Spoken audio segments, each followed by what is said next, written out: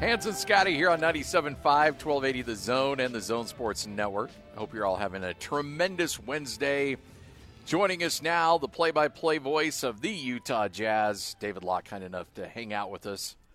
How are you, David? Hey, David. I'm good. How are you, Scotty G? How are you, Hans? What's the latest? You know what? Just grateful to be alive. Life is good. Wow. I just left. Deep. I just left Kyle Whittingham's office about 15 minutes ago, and so I'm. He beat me up pretty good, like he always does. Makes fun of a couple things. I made fun of his hair. He's growing his hair out quite a bit. So. Oh yeah. Okay. Oh yeah. Is he his biking? hair's long. Is he biking? He kind of Viking. His shoulders are ripped up. He's got the biceps popping. So he's in. Because he always says that he gets out of shape during the course of the season and uses all off season to get back into shape. He does. He uses all off season to get back into shape and to. He does a lot of road biking, game. and mountain biking. I need to take him out. I need to go mountain biking. He does. He does a lot of that, and he is a golfing nut. And now he's all in on golfing. Yeah. Oh, is he? In. He's gotten addicted to golf. And he's playing very well. Good for him. He's playing extremely well right now. He doesn't strike me as a guy that's. I think there's a chance I could be great this year, but I don't like to practice, and I don't really love the game that much, so that seems to hurt those chances. Oh. Okay. Well, yeah, that usually can delay things, especially in golf. Yeah, it hurts. Yeah. It hurts. Like every time I'm in a round, I'm like, if I could right after this round, if I went to the range, I'd have a burger. I just really don't like it that much. I play it. It's enjoyable. It's beautiful out. We have great scenery. Well, the thing is, you kind of, in our business, you almost have to play it because it's like social currency almost, playing golf. You almost sounded like a Jim Gaffigan set right there. I could go hit a bucket of balls. I think I'll have a burger.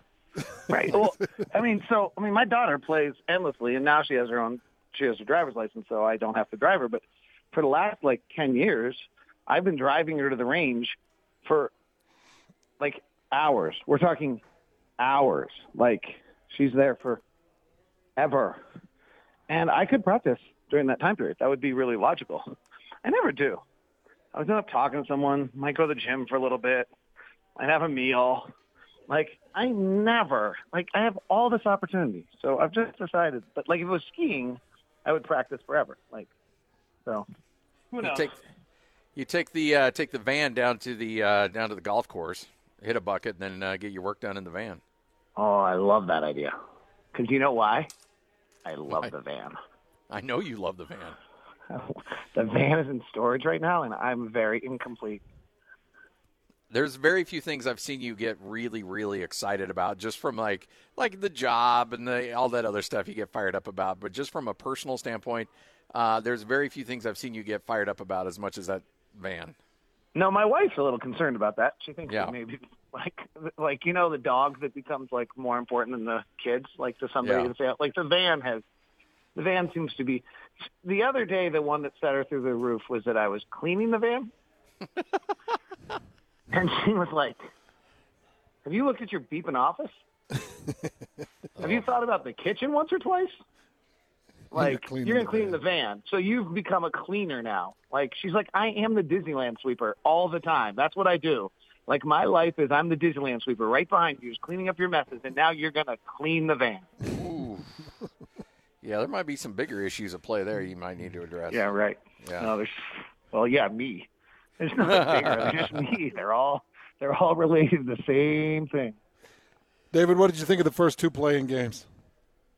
Obviously Charlotte was bad and Indiana was good, and now it gets really interesting to watch and see, does that momentum actually matter? Or, I think this is such an interesting thing, right? Indiana feels so good about themselves, Washington feels bad and just swings in one game. So I'm really curious to watch that. I was talking to a coach in the NBA the other day. I was like, yeah, but we're going to have a day where, the 7th seed has, a 10-win advantage, and then they get knocked out. I think, actually, the way this is structured is really smart. And my guess is over 10 years, you're going to see 2 7 seeds not make it. Probably. I think it's a 90% chance that a 7 seed makes it the way this is structured. So it was, the fact that Boston, point on that is that Boston, the 7th seed, beat the 8th seed and made it into the playoffs exactly as they're supposed to, is not super surprising to me. And then we were really quickly reminded about something that I think is a huge reason why people doubt the Utah Jazz and the Phoenix Suns a little bit. And that, like, individual playoff games are sometimes not that complicated. Like, the single best player on the floor usually wins. And, Anthony Davis was the single best player on the floor for a lot of the NBA Finals games last year, to his credit. And LeBron has been the single best player on the floor for a lot of games. And I don't know who the single best player on the floor is tonight in that matchup between the Lakers and Warriors. It's fascinating. And frankly, I'm not entirely sure who the best player on the floor is for Memphis and San Antonio on a lesser extent. So I think it's probably DeMar DeRozan. It's kind of why I think San Antonio is going to win. But it's that's going to be the challenge for the collective body that is the Utah Jazz to be able to be, Donovan Mitchell on an offensive end and Mike Conley and Joe Ingles and Rudy Gobert to be able to find a way to collectively, Bojan Bogdanovic, handle the fact that they probably will never, in any series they play, will not have the best player on the floor unless we play Phoenix, and then we'll have a chance. So you mentioned, I asked you a couple of weeks ago when the Jazz bumped it up to 6,700 fans. You said for the first time I, kind of felt it afterwards. You had to push the voice a little bit. Now you double that with 13,000. I know that this year has been the worst winning percentage for home teams at like 54%, and that's probably because of fans. So with 13,000, let's say the Jazz play the Lakers in the first round. They get 10%, we get 71%. How much can that help the Jazz in the playoffs? I think a lot. By the way, someone counting 13,000, can we just push it to 15 while we're at it? Let's just go, right? I saw the hockey, where was it, Nashville? Full? Let's go. Let's just make it loud and rambo. Let's just win the title. I think it's a huge advantage, and I think it'll be loud, and I think the fact that it'll be loud for the first time all year for the opponent, I think will be interesting. When they get hit by that crescendo of sound, it will be the first time they've felt that all year, right? And I don't know what impact that has, but I think it's interesting. I have two comments on this. One, a question for both of you. So, and I don't know if I shared this. Give my daughter some credit. I thought this was really insightful. So she was talking about going to a game the other night. And if I already shared this, I apologize. And she said, well, it's great, except for there's no collective energy. And I said, well, what do you mean? And so she texted me and said, we just went on an 8-0. This was during the game. I said, is it loud? What's it like? And this was a text back and forth. And she said, that 8-0 run we just went on, if it was a regular crowd, everybody be standing and cheering. But instead, a pocket, 4 people would get up and cheer, but then the group next to them didn't. And you're not close enough to each other to feel any collective energy where if they stand, you feel you have to stand also. I thought it was really interesting about 6,000 people. Give credit to a 16-year-old for that observation. There's nothing worse when you're at a concert and the row in front of you stands up, and you're like, oh, can we just sit down and enjoy the music? And you got to stand up, and then the row behind you's got to stand up. If you're at Rage in the Machine like you usually are, I think you probably should stand up. But I understand you're at the Eagles, and so therefore you want to just chill. It does coincide with the age. There's no doubt. Yeah. Yes. So I think with 13,000 people, we'll have more of that collective atmosphere where we all stand to cheer things together. I'm hoping. If not, let's put a few more thousand people in. The other question I have for you. So I did this is an embarrassing moment, so I'll share this, but I did a event this off season for a company called Collective Eye out of New York, who was doing kind of industry leader, play, and so it was a Zoom thing with their people, and so they had the president of the Philadelphia 76ers, who's this incredible guy actually with all sorts of Utah ties and Mormon, Matt Dellavedova, and myself. And I got really emotional on that call. I have a little Larry H. Miller to me, so it's not that hard to get me emotional, but I got really emotional about the idea of calling a game with fans in the crowd again. And at the time, I had envisioned that we would just go from 0 to 18,000. So I didn't really get it. I haven't felt that in any way, shape, or form yet. In fact, the first few nights I was super uncomfortable being in a building with that many people. And I'm wondering whether or not this will be like a really emotional night in the sense that it feels like you're back to normal. I mean, we're having all these moments, right? I went to a party the other day. Like, it was crazy. And so we're having all these moments. Is this going to be a really emotional evening for those involved? Because it's to us in our community, I think, going back to church and going back to our arenas are probably as important as most things. Well, I was thinking about this. I think of the 13,000, I'll bet somewhere between 4,000 and 5,000. This will be their first Jazz game of the season. Yeah, I would guess. Yeah, maybe more. So you think about that. I mean, these guys have watched them on TV. They've listened to your call. They've read about them. They've listened to Scotty and I.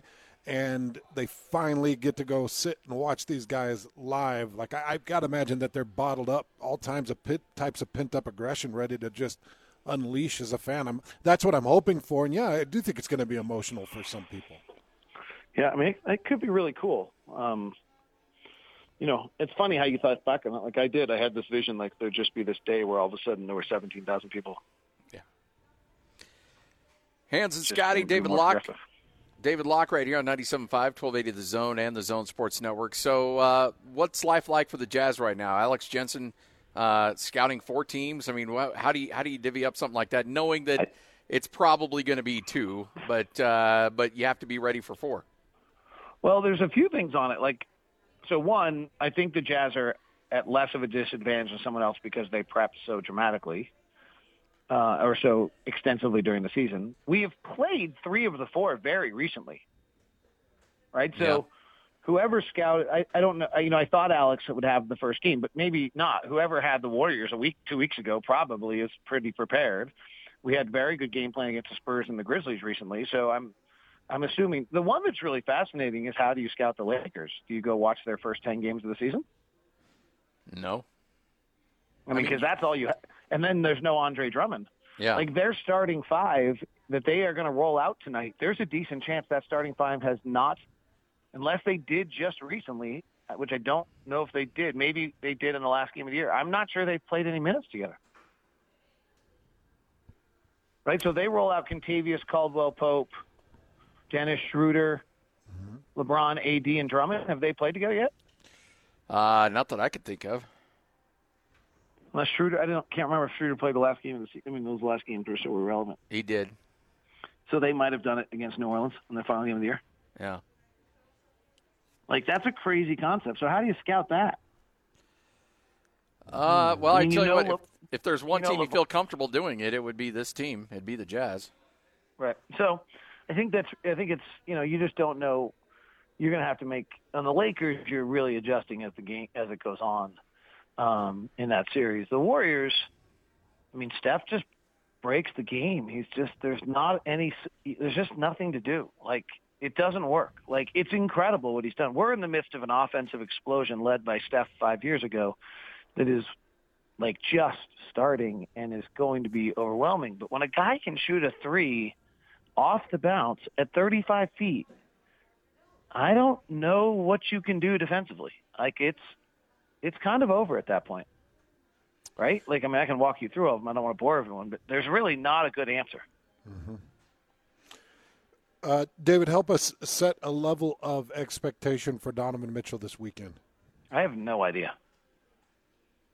I'm assuming he's going to play, but I don't know anything at all. I haven't talked to anyone. I don't know anything. I have no insight.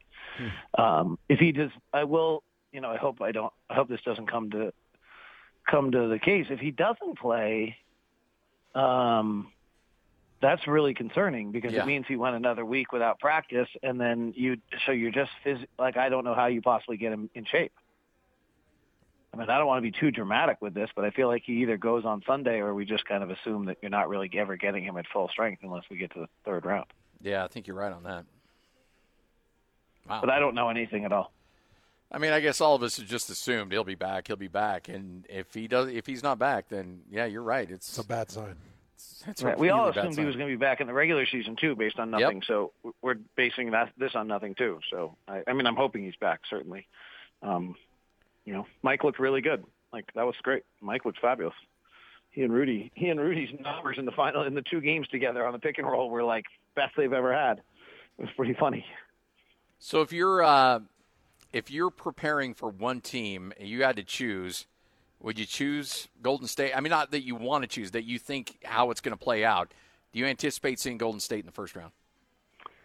Well, I think so. I mean, Vegas odds say that, so I'd probably just follow that. I left the arena on Sunday thinking the Warriors would beat the Lakers. Then when I dug into the Warriors' recent streak, I saw a lot of Thunder and a lot of Rockets. And when I went back and looked at the Lakers' first 20 games of the season, they had the third best differential in the NBA and were really pretty dominant. And so at that point, I decided that it was the Lakers. So then I switched on whatever morning that was and decided Monday morning and decided the Lakers were going to win. Then Tuesday, I did a bunch of research where I eliminated all of the players from the lineup data on all the teams that are not going to play in the playoffs, right? So you just go to the Warriors' 8 guys that are going to play and look at all their lineups. And I did this with every team just because of the amount of injuries and the amount of COVID. You have a bunch of players who just, Trent Forrest isn't playing for the Jazz in the playoffs. And, Daniel Okoro is not playing for the Clippers in the playoffs. And thank goodness for the Warriors that James Wiseman and Kelly Oubre are not playing for them. The Warriors lineups without the players that they have played this year who will not play in the playoffs is a plus 15. That's the same as the Jazz with Rudy on the floor. Interesting. So they might be terrific, great. My numbers are showing me right now that there are 4 teams that are way better than everyone else and a 5th that's close. And the numbers tell me the 4 teams that are way better than everybody else are the Jazz, the Lakers, the Clippers, and the Warriors. Wow. And the Portland Trailblazers are close. And it's interesting to think of if the Jazz are going to go to the NBA Finals or the Western Conference Finals, they'll have to go through either Golden State and the Lakers and then probably the Clippers in the next round. And then I think they would have to go through Portland. And then Portland, that might be my really big wild card for everyone right here. Yeah. I think Portland beats Denver. And then I think the Lakers beat Portland. But if Phoenix gets through, I think Portland beats Phoenix. I don't think Chris Paul can chase. Dame Lillard and the Norman Powell trade would be vital at that point because Mikal Bridges would go guard Dame Lillard, which would mean C.J. McCollum then is being guarded by Chris Paul unless they try to hide Chris Paul and Norman Powell, and eventually somebody beats up Chris Paul. And he has too much work in the series at that point. Yeah. David Locke right here on 97.5, 1280 The Zone. David, always a pleasure, my friend. Yes. Are you trying to say you think maybe that we did not get a fortuitous bounce being the number 1 seed here against what we have to face? Is that what you're saying? I'm not saying it's as bad as the Houston matchup a couple of years ago, but it just doesn't seem like things fall into place for the Jazz for the playoffs. Well, the thing that's the killer for me on this is on the whole Rudy conversation, the playoffs. So who are the 3 players that have, beat the Jazz in the playoffs? Yeah. I know what you're Steph, saying. Harden, and Jokic, right? So the 3 greatest offensive players we've seen in the league are the ones that have made Rudy less effective in the playoffs. They're not. It's not that he got played off the floor. That's not true. But are a little less effective. They actually have an answer. We're just lining the best. We're on the verge of getting one of them. It's almost why I think in a weird way, unless Anthony Davis is totally right, I'd rather face the Lakers and the Warriors. But that's an insane comment because LeBron really has never lost. So that's really being stupid. David, you're the best, man. Appreciate it. Thanks, David. Bye. David Locke right here on 97.5, 1280 The Zone and the Zone Sports Network.